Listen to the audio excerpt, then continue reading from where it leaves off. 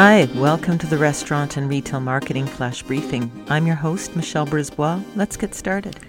So you know what channels you want to use, you know who you're going to target on social media. The next question is, who's going to do it for you? Are you going to do it?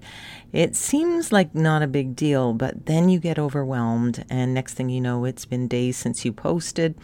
Take it from me, doing these flash briefings every day, and today is the 300th Restaurant and Retail Marketing Flash Briefing. I started last August. There are days where I don't feel like doing it, but I make myself do it, and I always get into it and enjoy it once I do, but it's a real commitment I have to make and schedule, and if your schedule doesn't permit it, you might want to look at having someone else do it.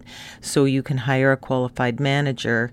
You want to look at a strategic thinker, somebody who's organized, somebody that understands messaging and has branding expertise so they understand what your positioning is and how to communicate that.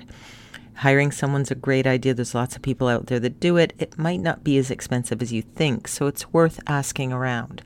Or pick somebody on your team, but don't expect them to do it jammed in between their other duties.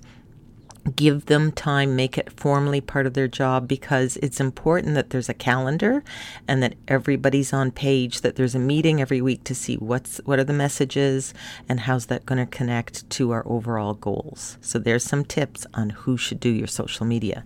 Talk to you tomorrow. So come on, let's get out.